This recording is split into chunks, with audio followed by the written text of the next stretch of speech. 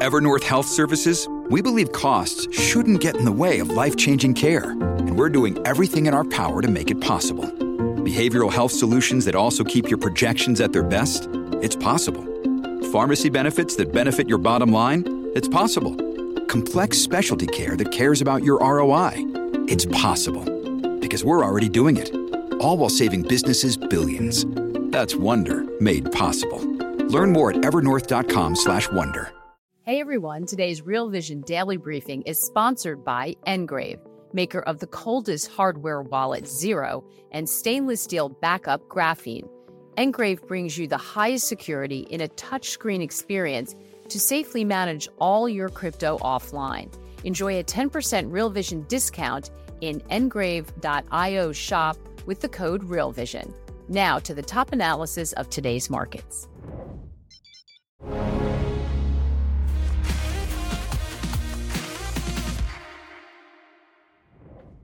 What to expect from earnings season. Welcome to Real Vision Daily Briefing. It's Tuesday, January 23, 2024. I'm Ash Bennington, joined today by Tony Greer, editor of the Morning Navigator and a contributor to our RV marketplace, I should say. So if you're a Real Vision member and want to see more of TG's research and trade ideas, and who wouldn't, head over to Real Vision Marketplace right now to check that out. TG, Tony Greer, dude, it is so good to be back with you, man. I've missed these shows. It really is, Slash. How you doing, my man? We're going to get down and get into it today. I can't wait. I'm doing great. Since it's been a while since you and I have done this, catch me up. We got record breaking closes on S&P 500 and the Dow Jones Industrial Average. I mean, just it's been an extraordinary, kind of whipsaw whirlwind week. It has been, and it's going to continue to be, fighting with. It's hard to make money at the highs kind of thing, Ash, and that's all the market is offering right now. The S&P is just grinding away towards 5K, right? Nothing wants to really give in or go down, despite the fact that the market is in, perhaps overbought territory. Technically, I'll give you that. Perhaps sentiment is a little bit greedy. I'll give you that. Perhaps there are still too many people that are long the NASDAQ and CTAs that are in the market. That's also true. What's also true is that it could be a case of this overbought condition going on a lot longer than the bears can stay solvent. And it could be a case of all those CTAs and NASDAQ longs being absolutely correct. Right. So that's just something that we have to consider there, because the market doesn't want to seem to back off, and it's been given every chance.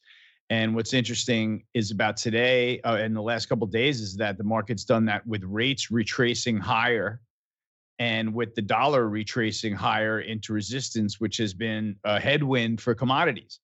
And the S&P is still sticking its chest out, behind, the strength of technology, semiconductors, NVIDIA, AI, that whole thing. And so today we're getting a little bit of a gut check where they're buying some of the weaker upside sectors. And I'm talking about the sectors that have been beat up. And if anything, long short guys are probably short things like solar and airlines and maybe industrial miners. And those stocks are rallying sharply today, alongside consumer staples up between 1% and 3%. S&P is just gently making its way towards 5K. It seems like that's what's going on, if you ask me, Ash. Yeah, it sure looks like it's rolling up to that number. Tony, so much to unpack. There's so much good stuff to get into. Let's start with something that you said early on in that, where you were talking about what you see on a technical basis looking potentially overbought and some of the sentiment factors. What are you looking at there, and what's it telling you specifically? Sure, Ash. You go to the CNN Fear and Greed Index, and that sucker was pinned to extreme greed while the S&P has been on this run, right? The AAII Bulls Index, we reached a peak of around 50, which means everybody in the ring is bullish, right? That has backed off to around 40, but still pretty elevated, right? We are getting, readings from CTAs that are, long S&P futures. We're getting readings that CTAs are long NASDAQ futures in enormous quantities. And so that's usually the recipe for a waterfall, right? That's when the market gets over its skis. And then we have one of those garden variety sell-offs where the S&P is negative 3 or 4 days in a row, maybe 5. The bears have their chests out, pulls into, moving average support. We get a couple of tick index extremes that are enormous that show some agnostic selling. We get the VIX into the 20s. And next thing you know, that's the end of the sell-off, right? But as I wrote sort of last week before the market cracked 48.50 to make a new high, it seems like one of two things is going to happen right now. Either the stock market is going to go up or it's going to back off just a little bit and then go up. So to me, it seems like one of those two. Pick your poison, and that's what trade we're going to be in for a little while. Seems like it's just going to go up. Yeah, it's interesting. You mentioned those conditions. I mean, look, it didn't sell off today. Obviously, it's a mixed day on the U.S. equity indices. S&P 500 up about, call it 0.3%. NASDAQ up just shy of 0.5%. Dow Jones Industrial Average off about 100 points on the day, down about 0.25%. So mixed return here, but certainly not anything that looks like a directional or sentiment change. No, man, it's just, it's rotation at the highs. The market finds the weak points in every sector at some point, and when the market's kind of on its heels, that's when they have the technology space into support and things like that, and kind of commodities curling over. And when the market is sticking its chest out times like now, it's got NVIDIA going 600 bid that refuses to back off. The the Q's quietly pounding to a new high. And, quite honestly, I think one of the issues is if you're long stocks right now, you don't really have that many reasons to hit the sell button other than, the fact that the trade is definitely getting a little bit crowded. So you can pick your spots where you can lighten up on this sector, lighten up on that sector. The reality is that the institutions are really still in buy mode, because if you recall, we just raised rates 500 basis points, and now it looks like we're going to lower them 500 basis points. I'm not saying that's what's going to happen. I'm saying that's what the market is telling me it looks like. So with that sea change, portfolio managers have to adjust, and then we set ourselves up, with the way I look at it, the way we rallied into the turn of the year after sort of having a rocky sort of New Year's Eve transition. We're now set up for a performance chase, because you're going to start to have stocks in NVIDIA and technology start to outperform everybody's 5% money market funds early in the year. And as we know, that's now like a $9 trillion gorilla. And I'm going to tell you that by the end of 2024, some of that money is going to find its way into the stock market. So that's what I'm expecting to happen, Ash. Yeah, talking about rates, I ran into a buddy of mine last night who's an economist who said that, boy, bond market really got ahead of itself here. This idea that a 100% chance that we're going to get a 100 basis point cut by March of next year. He was like, dude, they're just way over their skis on this trade. It sure sounds like it, but I'm not here to argue with it, because that's the sort of atmosphere environment that the market is responding to. Like the Bloomberg Commodities Index can't get off of its rear end. And why is that? The market is pricing in rate cuts. That is largely deflationary. And if we're looking at a deflationary scenario, all the portfolio managers that are a little bit too long commodities have got to make some sales now, right? It's okay to be long commodities when we're in that inflation atmosphere. We're expecting CPI blowouts. That's the atmosphere to be long commodities in. That's like the sort of self-fulfilling prophecy. Now we're looking the other way. What are we looking at? The market is looking at a tape where rates are going lower. Big tech, interest rate sensitive sectors of the market like home builders and retail and biotech, all of that stuff is rallying. So, Ash, this is a kind of a tough recipe to fade, if you ask me. If anything, we're just definitely fulfilling that old floor adage where it's hard to make money at the highs. Either you came in long and you're smiling, or you're looking around trying to figure out what to buy and it all looks too expensive. So it's a little bit difficult to, it's really difficult to just pick and choose and kind of make money out of thin air and know exactly which is the next lane you're going to go in. It's going to be, the market's going to have to sort it out. But right now it's picking a different sector every day, every couple of hours, and saying, let's see what the upside has to offer in this one. And that's where they're running them now. Hey, everyone, we're going to take a quick break right now to hear a word from our partners. We'll be right back with more of the day's top analysis on the Real Vision Daily Briefing. Families have a lot going on. Let Ollie help manage the mental load with new cognitive help supplements for everyone 4 and up, like delicious Lolly Focus Pops or Lolly Mellow Pops for kids. And for parents, try 3 new Brainy Chews to help you focus, chill out, or get energized.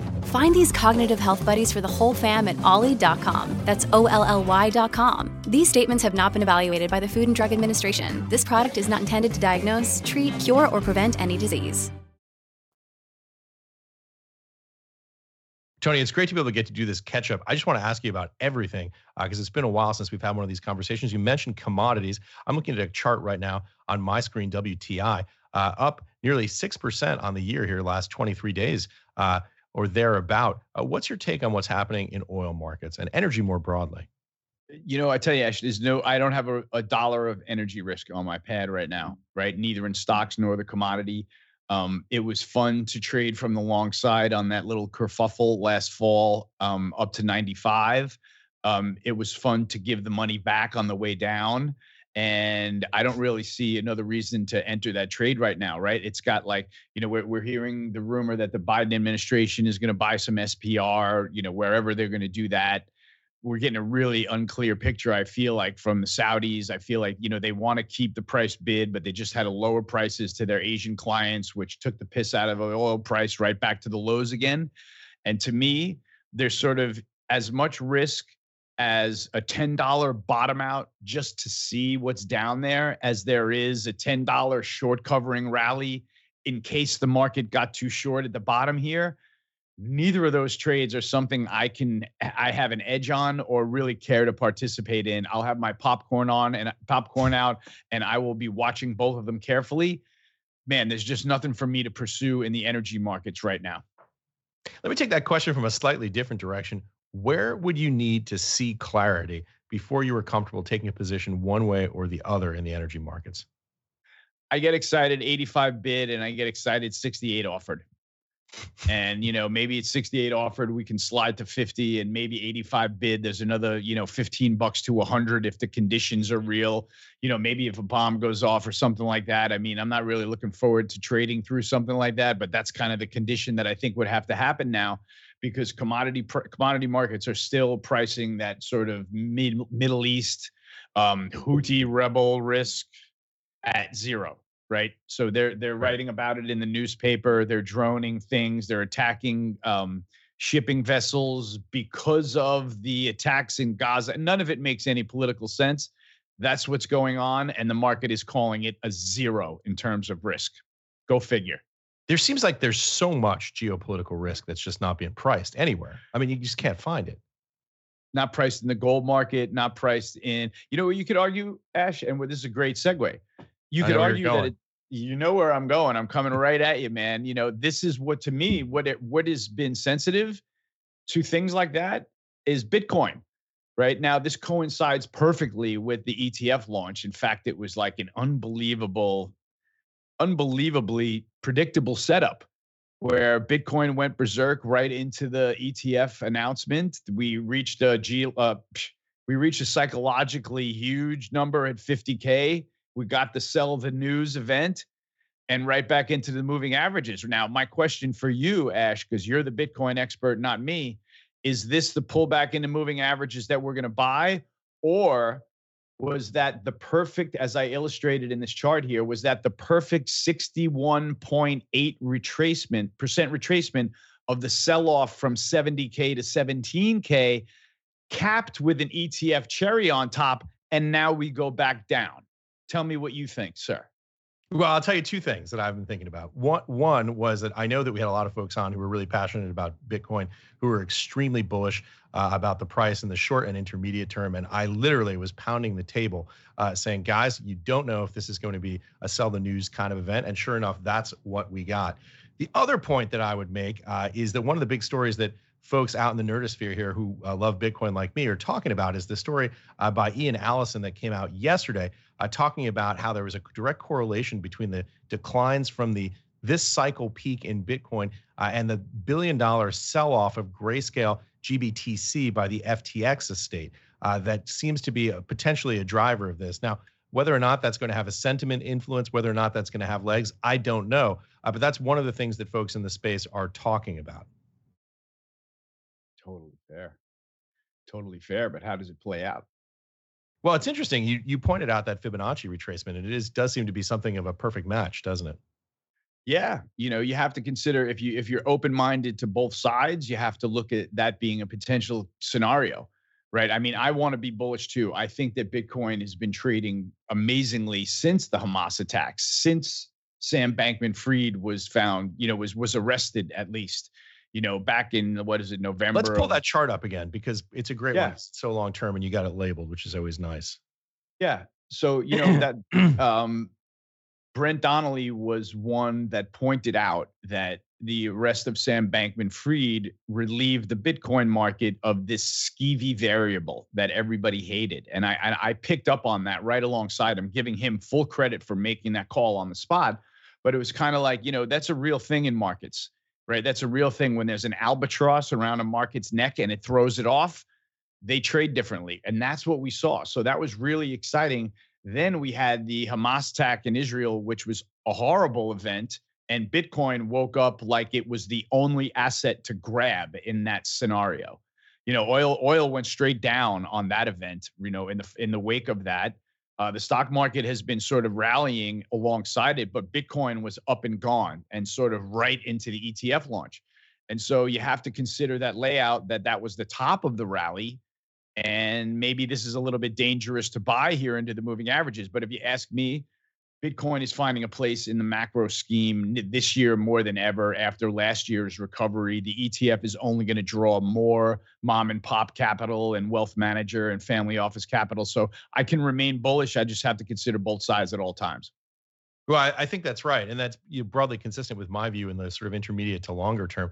I think I don't follow the technical factors as closely as you do, Tony, but no question about it. The idea that you can buy this in your brokerage account now, I know there are a lot of people out there who are looking for exposure to this asset class, who've been heard about it, who've understood the thesis, who've heard about it in a variety of places here on Real Vision and elsewhere, who are like, if I could own this in my brokerage account, if I could call up my RIA and buy it, I would. But they don't want to take on the additional sort of aspect of having a custodial wallet or dealing with those things. So I think it's hard to see how this is not a net positive on the demand side for this asset class. I could easily see it becoming something, thought about similarly to gold, where, you want to have the exposure on your balance sheet, or you want to have the exposure on your pad, and you kind of don't really want to use the physical, but it's the right thing to have on your pad, and Bitcoin will be a lot easier to use than gold for sure. But to me, gold is like, if I trade it, it's like I'll buy it, you're long it, you own physical. You never really want to have to resort to the physical, but you have it on, right? The same way Bitcoin might be like, give this a chance for people to, buy the security, not really ever have the physical, and just know that they have the position on. So hoping that they never have to go to the physical. So that's just a thought. Who knows, Ash? Yeah, I would add to that someone who is obviously quite enthusiastic about this space. I see Bitcoin as something that is going to get progressively easier to custody yourself. There's going to be continued development of the software, hardware wallets. All of these solutions are going to make this easier to use. And I expect if we're having this conversation in 2029 rather than 2024, it's going to be much easier to actually use and custody and transfer the physical asset. That, along with the fact that we have continued development rapidly on the layer 2 side, talking about the Lightning Network and all of those associated technologies are going to make it easier to transfer money back and forth the way you would with, for example, Venmo. So I think that development in the longer term is also clearly something that seems like it's quite constructive for the asset class. By the way, I would add one more thing. If you're thinking about this in a longer term context, I did a conversation with Brian Estes. If you're a Real Vision Pro member, you should go check it out because Brian put together some very compelling data over the long term. Things like Sharpe ratios, volatility changes with allocating, say, 1, 3, 5% of your portfolio over to Bitcoin, just to see what that would done retrospectively ex post. But I think it's worth checking out and worth looking at.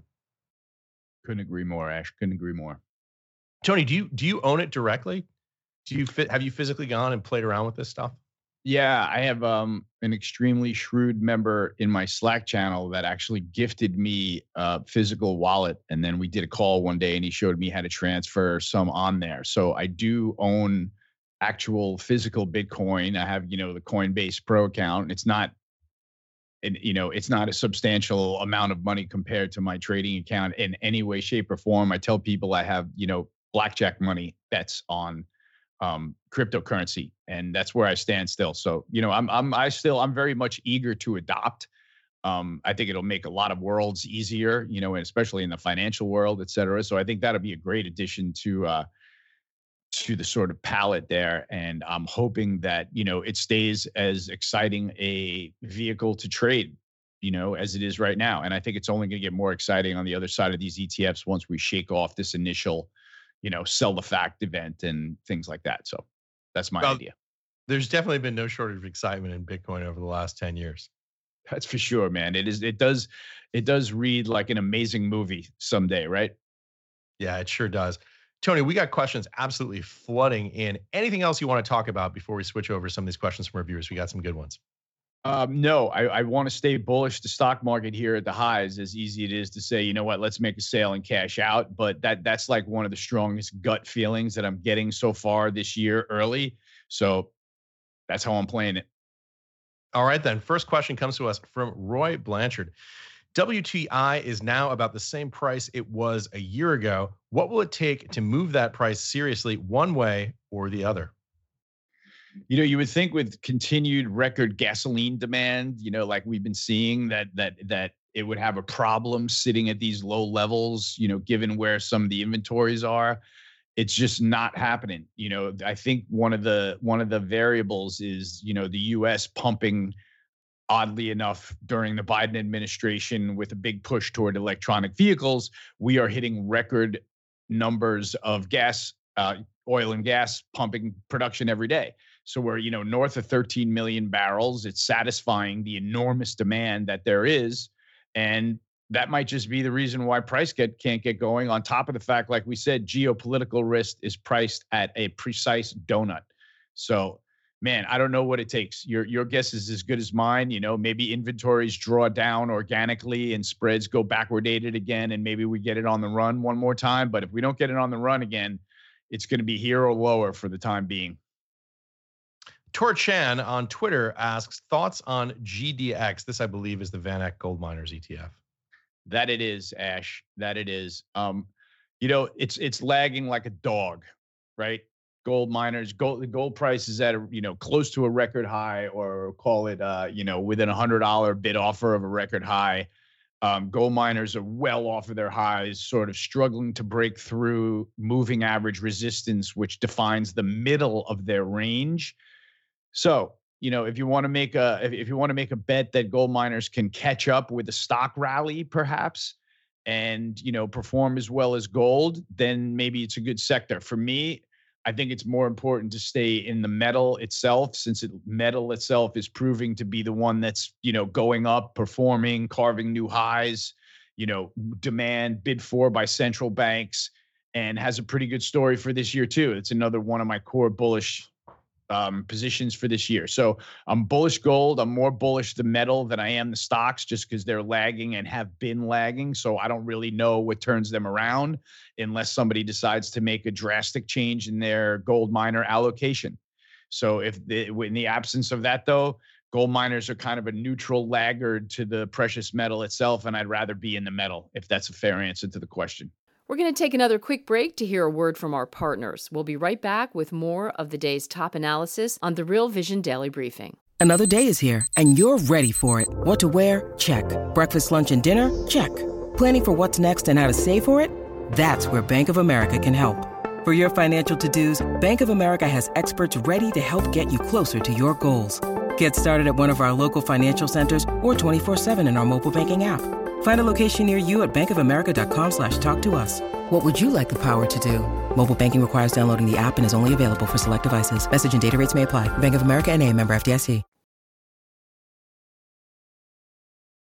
This one comes to us from the Macro Butler. Tony, what do you make of the rebound of WTI toward 75? We just talked about that. Meh. I make it meh. It doesn't do anything technically. It's off the lows, which is nice, probably because there's probably a new slug of shorts right at the bottom. So yeah, a rebound to 75 is nice. It doesn't do anything for me until it goes 85 bid. It's a long way away. You know what I mean? So I'm just not, I don't see an explosive trade in oil either way, right? I think there's buyers on the way down now because the market got short. I think there's probably sellers on the way up to get out of, stale longs and get flat. And man, with open interest, in the hole where it is, it just doesn't seem like anybody's terribly interested in making a big bet either way in WTI, including me. Yeah. Steve Kronberg. Oh, this is a question for me. Ash, how many Bitcoin are trapped in the BlockFi bankruptcy? Great question, Steve. Don't know the exact answer. Don't know the number of Bitcoin, but I do know this. Public filings, November of 2022, when BlockFi filed $10 billion in assets and liabilities based on the public filings. I think New York Times reported on it in November, if you want to go check that out. Don't know the exact number, but based on the asset and liability statements coming out of BlockFi, you can bet it's pretty sizable. Kirk L., how are you positioned on metals versus miners XME? So similar question. I don't know if you have anything to add there. If not, we can move on. Sure. I just bought XME on my view matrix in my newsletter down at 55, which is a resting bid that I left in the markets. I felt that there would be a pullback there. Just technically speaking, it was a huge run, and all of a sudden it looked like miner stocks were meme stocks for a couple of weeks while the Nippon for U.S. Steel deal was on the tape, and that was really wild. That turned out to be another sell the fact event in industrial miners, but I think the space is very much in play, especially, I was quite honestly, with all the weakness in China and their tech market and stock market come apart, you had to get the feeling that Xi was going to do something at some point.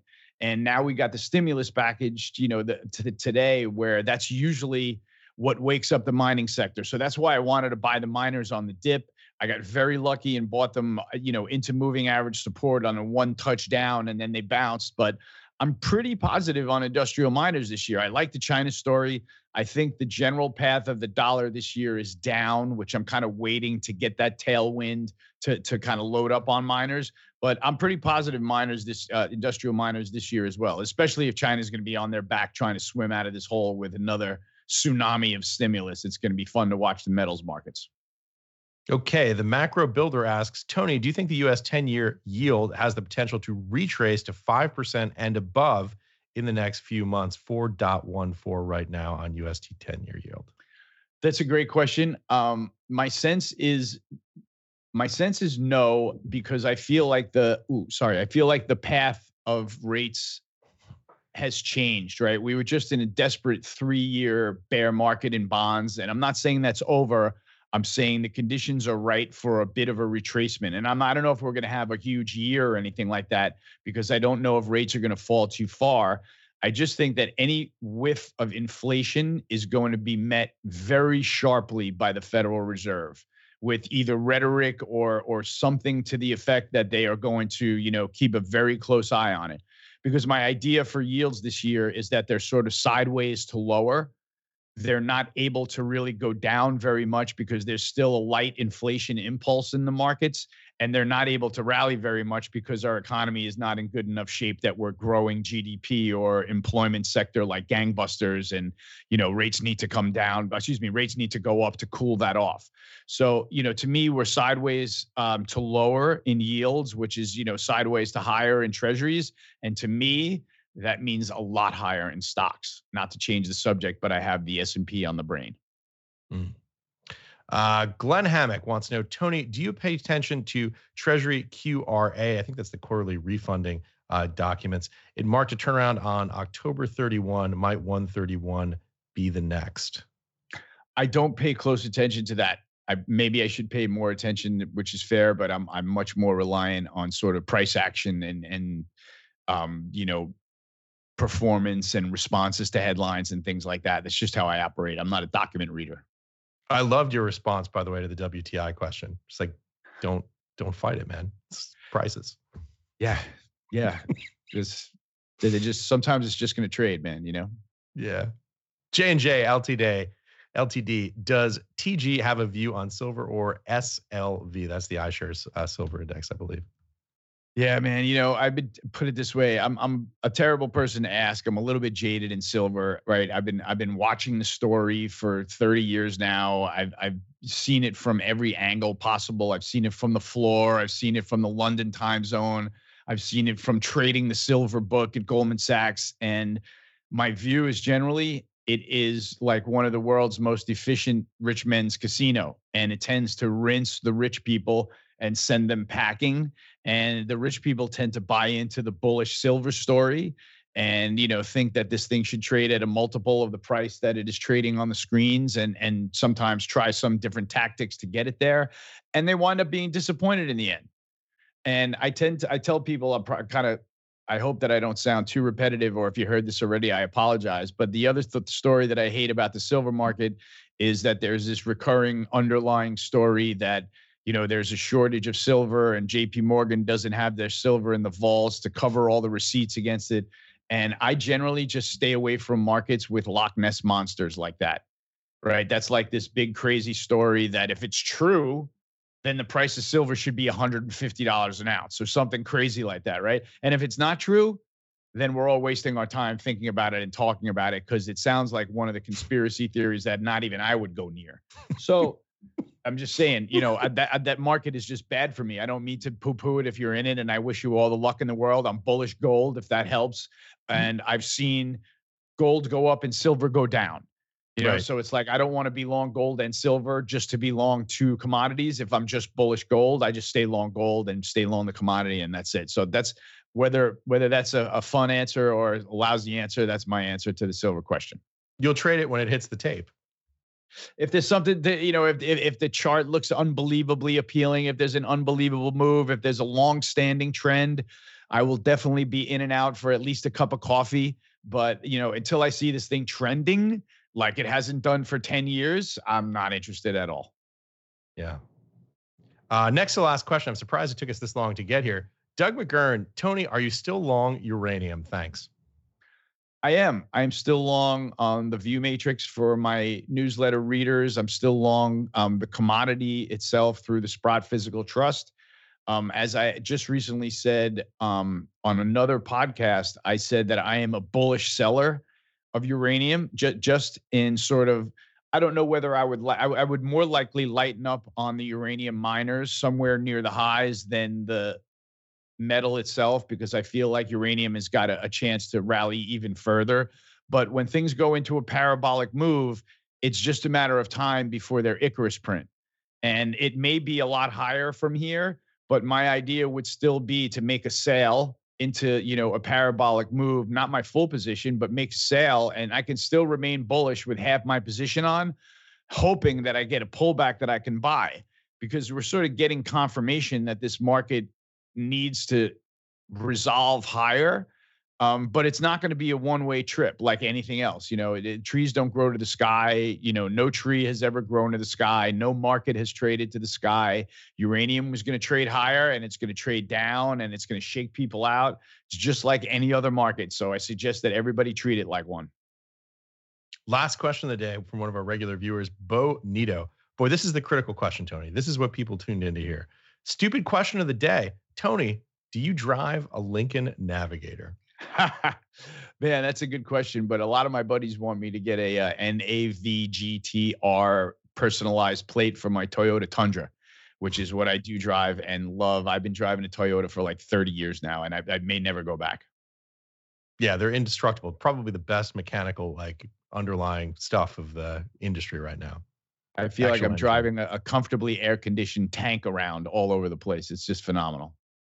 Fantastic. Didn't they just redo the Sequoia this year too? Yeah. They're redoing them all like one by one with again, a lot of updated electronics and gear systems and everything. They're really, really cool. Tony, man, it's been so much fun getting to do this with you. I wish we could do this more often. It's a lot of fun for me, and I think for the viewers. Final thoughts, key takeaways you'd like to leave us on. Ash, I'm going to try to just, I try to make a few high conviction calls a month for my clients, and nothing has shaken me off of the equity bull just yet. What's interesting is that the market has had a couple of chances to shake me off. It had an outside reversal potential. There've been a couple of real, I guess, scares with a potential waterfall happening, and I'm kind of ready to buy into that waterfall because I am bullish, but I still think that everyone that's looking at this market's like an analog to 2000 or 2008. has it a little bit wrong. And maybe this isn't the point of the show to discuss it, but to me, this is a lot more of the 94 into 95, 96, 97 type of markets with all kinds of analogies that rhyme. So that's how I'm looking at it. I'm going to stay a raging bull until this one kicks me off, because I think that last year the S&P went through a lot of adjusting and it came back and ended the year unchanged when everybody got their money back. And now going into this year, it feels like everybody's sitting at the craps table playing. So I got a feeling that we're going to have a really exciting year for stocks, and I'm not going to take my eye off of that ball. Tony Greer, absolute pleasure as always, man. Absolutely was, Ash. I hope we get to do it again in 2 weeks. Yeah, awesome. Thanks for joining us, dude.